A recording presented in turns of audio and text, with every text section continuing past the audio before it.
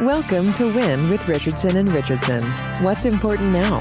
Success in business most often comes down to hard work, not by silver bullets and quick fixes. It's knowing where to focus that hard work that's key to winning.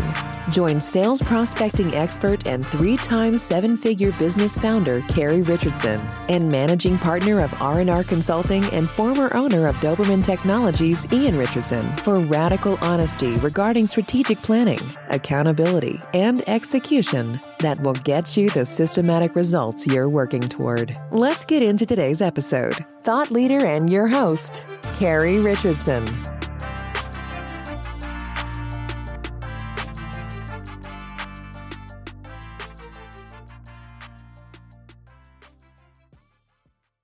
Hello and welcome to Win. I'm your host, Ian Richardson from Richardson & Richardson Consulting. And today I'm joined by my friend Erica Owens from Frugal on the Fly. Erica, how are you today? I'm great. Thank you. Hey, thank you. Thanks for taking the time to join us and share your story on Win. Erica is founder of Frugal on the Fly, which is a nonprofit that encourages people to find joy by engaging with their local community by way of spontaneous adventures and acts of kindness. She empowers people to live their best life on a budget by promoting free and low-cost experiences in Metro Detroit. She also hosts events gathering or offering resources, including free produce giveaways, pop-up free libraries, Coke giveaways, diaper drives, toiletry drives, non-perishable giveaways, voter registrations, and other efforts.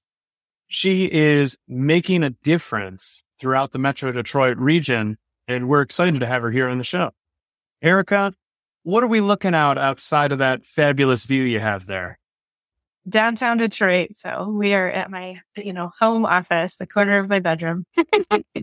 There you go. We are right outside my kitchen for this recording as well. So right there with you. Erica, we always follow a set theme here on Win. We're always talking about organizational challenges, achievements, and opportunities. And you had mentioned that one of the key focuses, it's a constant quote unquote challenge or a constant area of focus is that you and your team are driven to help people find that joy through acts of kindness, spontaneous adventures, or new experiences. And to support that goal, you're having to constantly focus on figuring out, hey, what are the new resources? What are the activities that we can promote and share and gain awareness on to help assist in that goal? Tell us about that focus. Yeah. So I'm kind of in a unique nonprofit in Michigan where a lot of times they focus on one avenue. For us, we're constantly pivoting and listening to the community to see where the need is. And so that while that's really fun and exciting, it also is a challenge because it's like we're educating the audience always on like, hey, this is our new passion. This quarter, we're going to do, food security. Next quarter is going to be, making sure people are at the polls and voter registration, so that's really it is just, I kind of look at myself as a bridge. So how can I be of service to people in need? And then, what can I offer to kind of connect the two? Or sometimes there's a surplus of something like say food and it's like, well, or masks. Like sometimes I get calls where they're like, hey, we've got, 3,000 KN95 masks. Can you do it? I'm like, oh my gosh, yes, I can move those. I know exactly where they need to go. So it's kind of that sort of thing. But yeah, we're always trying to make sure that we have value and that we're making sure that people see us as a resource for whether it's just free fun and, cool concerts or museum things to, oh my gosh, thank you for this. I needed help with my utilities and the website for the city was so hard to navigate, so we're trying to like break those barriers of like, hey, here it is. You don't have to look far. Here's a link. There it is. Here's the graphic, like with all the details. Yeah, that constant focus on making sure there's awareness of how much resources there already is in the community. And so with focusing and figuring out like, hey, here's what's next, here's what's next, here's what's next. I'm imagining that you have either a pile of notebooks or something similar with, hey, here's kind of like our well of ideas. Here's the fountain of youth on what we're going to pursue next as an organization. How do you and your team choose focus? Is it driven by that community feedback? Like, hey, we hear it once, we're kind of keeping it on. We hear it 10 times. Hey, like we need to focus on it. We hear this 50 times. We got to go now. Like there's a driving need. Is there, what are the metrics you guys use to choose that next initiative?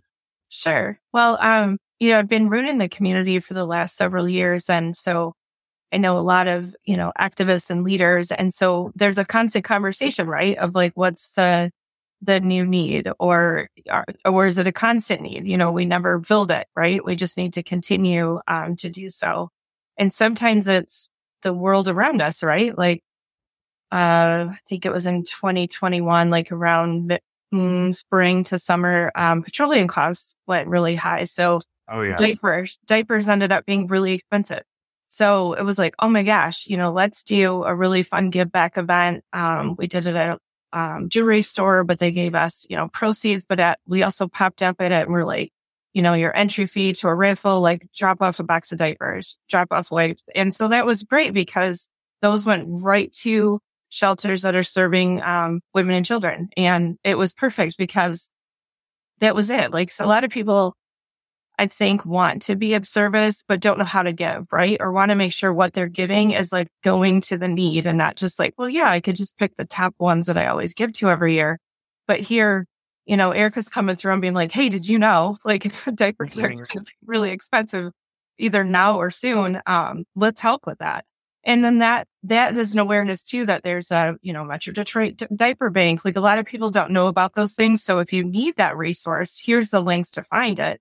And also that could be something that you grab, maybe once a month when you go to Costco, you just toss a box in and you know exactly where to drop it off to, or you message me and say, hey, I want to continue to do that. Like, yeah, I remember, diapers were breaking the bank when I was a mom with babies. And I can't imagine already being in need and having trouble put food on the table. And I also have to have diapers, or I also need formula. So I think that's really it. It's just a constant involvement in the community to know where the need is and how we could be of service. So that constant and really others. It's not just about me. It's like, okay, like let's all join forces. We can, we can do a lot more as a group. Yeah. The constant feedback cycle from sources and then coordination of efforts. So then the impact's maximized. I love that. Speaking of impact and really like a very large impact, you were on stage last month over at the Fox Theater with the governor receiving an award for some of the impact you and your team have had, specifically a Michigan Hero Award. Take a moment and tell us, what's that award about, and what was the activity that kind of bubbled up that garnered that recognition for you and Frugal on the Fly? Thanks. Yeah, that was pretty exciting. The Michigan Heroes Project came out, I believe, in 2021. So the state of Michigan was noticing that there were just a lot of people that were doing big things during the pandemic to be of service. Maybe it was a nurse that came out of retirement to help with COVID vaccines, or someone that was helping the restaurant industry with tips, or, there was all these different people just saying, oh, I could help with this. And so there is a website. So that is, that they're all of us heroes are on that website, and you can look for ones in your local area. So it was, in March or June of 2020. So kind of the height of the pandemic, food security is on the rise. USDA Farm to Families grant was rescuing, food out of farmers' fields and paying for it to be trucked to cities. And they were looking for organizations to distribute that out. And at the time, my son who was 8 at the time, are like, wow, this would be kind of cool to do. And he was in virtual school still. So Friday mornings were no big deal. And so we're like, let's do this. So we signed up for 25 boxes of 32 pounds of fresh produce each. And we were excited about that because we've always helped with non-perishables at shelters. But at the time, like, that's a lot of what the food lines were. It wasn't fresh food. So this was exciting because it was like, a free apples, potatoes, carrots, like how exciting. Yeah, good, healthy foods. Yeah. And so that was really important to us. And I was like, gosh, I would love to be that vessel for this. And so we popped up in a parking lot in Hamtramck. And for those that don't know, it's, just outside Detroit. And in 20 minutes, it was gone. And we're like, oh my gosh, I've never done anything like this, right? I was the person that was at this point in my life, I was the person that's like, hey, this group over here needs volunteers. Hey, this, I wasn't doing my own thing. I was like, oh my gosh, well, that was quick. And so, we called back and they're like, yeah, you can get more food. And so we kept increasing it. And before we know, we were serving over 2,000 families every Friday morning. What an immense amount of impact. No.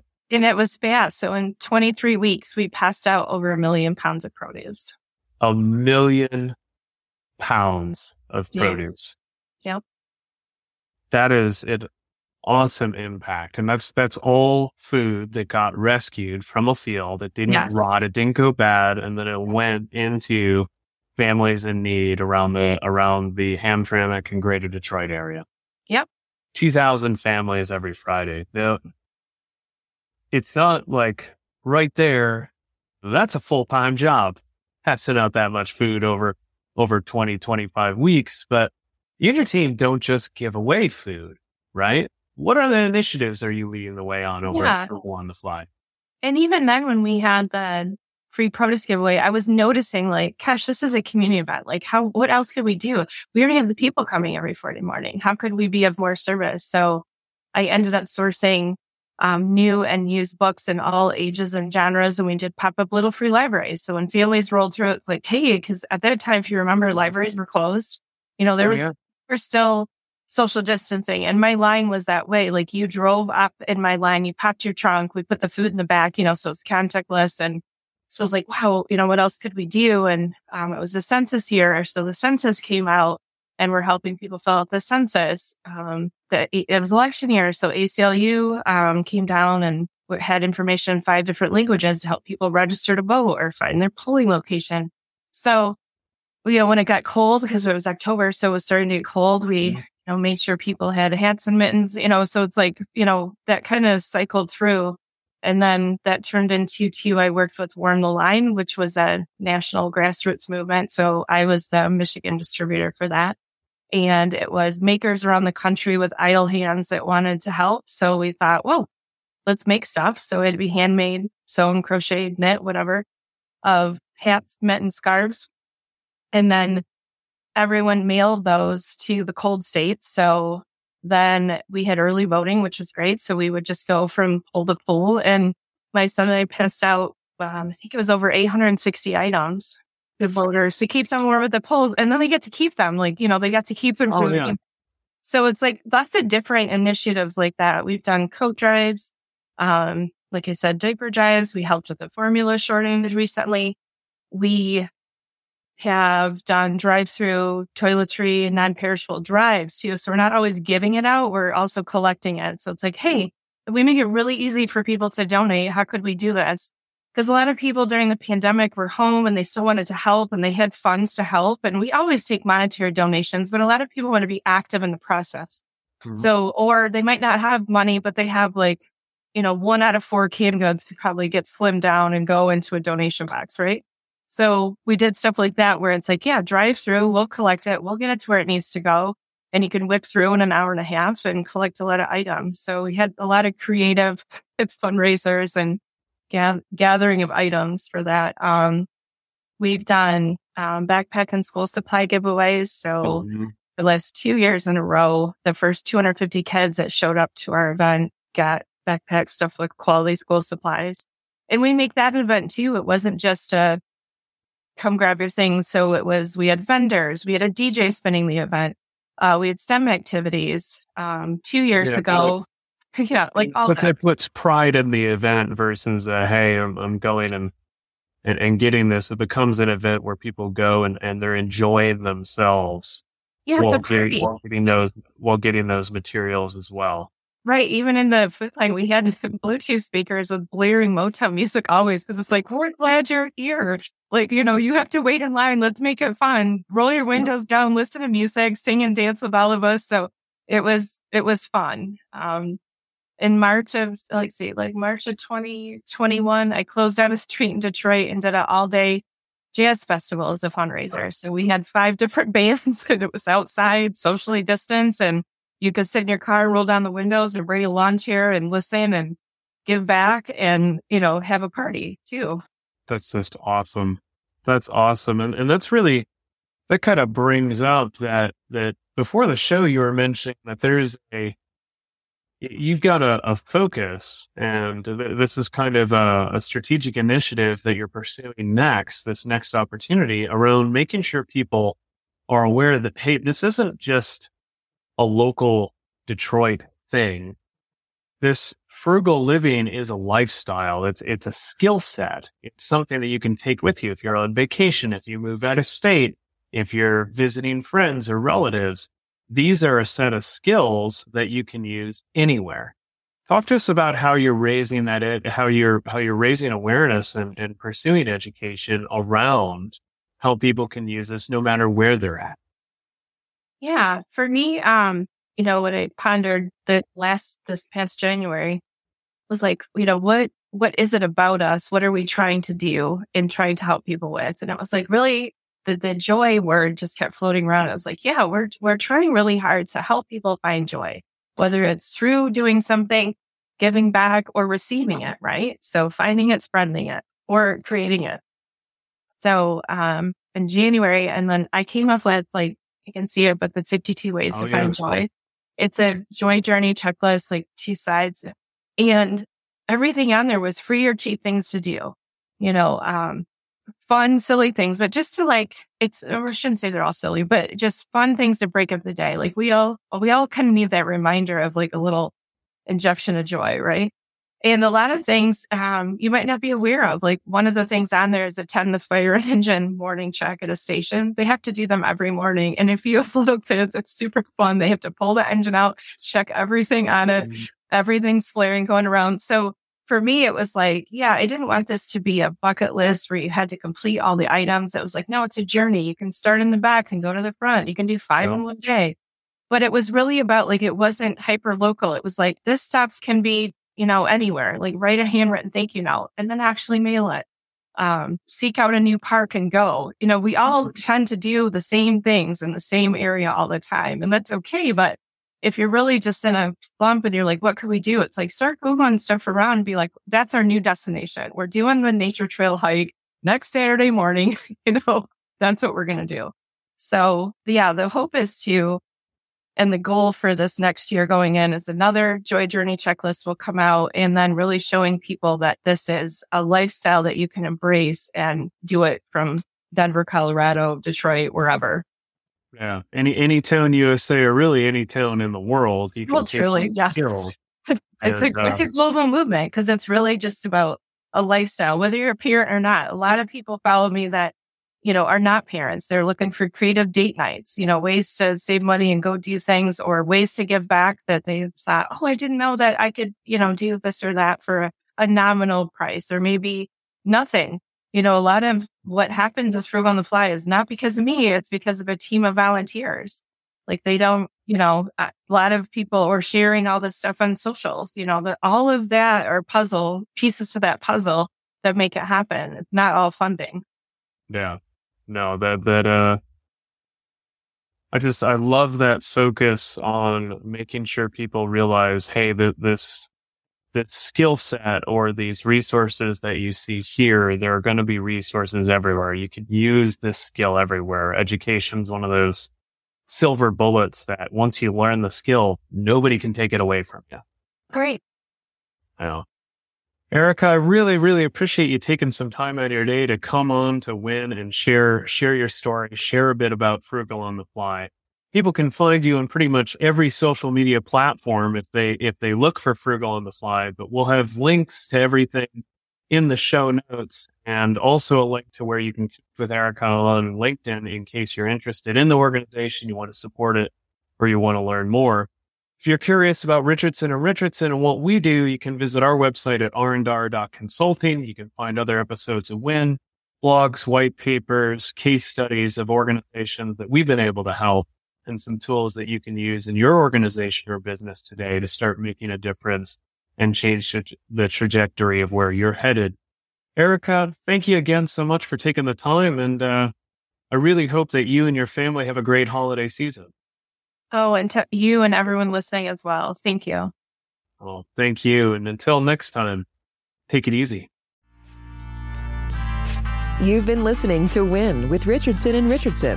What's important now? We're so glad you've joined us and know you're one step closer to winning big in your business too. We'd love to connect with you outside of the show. If you have any questions or comments, please reach out to connect@rnr.consulting. Don't forget to rate, review, and subscribe to the podcast so you'll easily know when new episodes are available. Until next time, you can win, and we're here to help.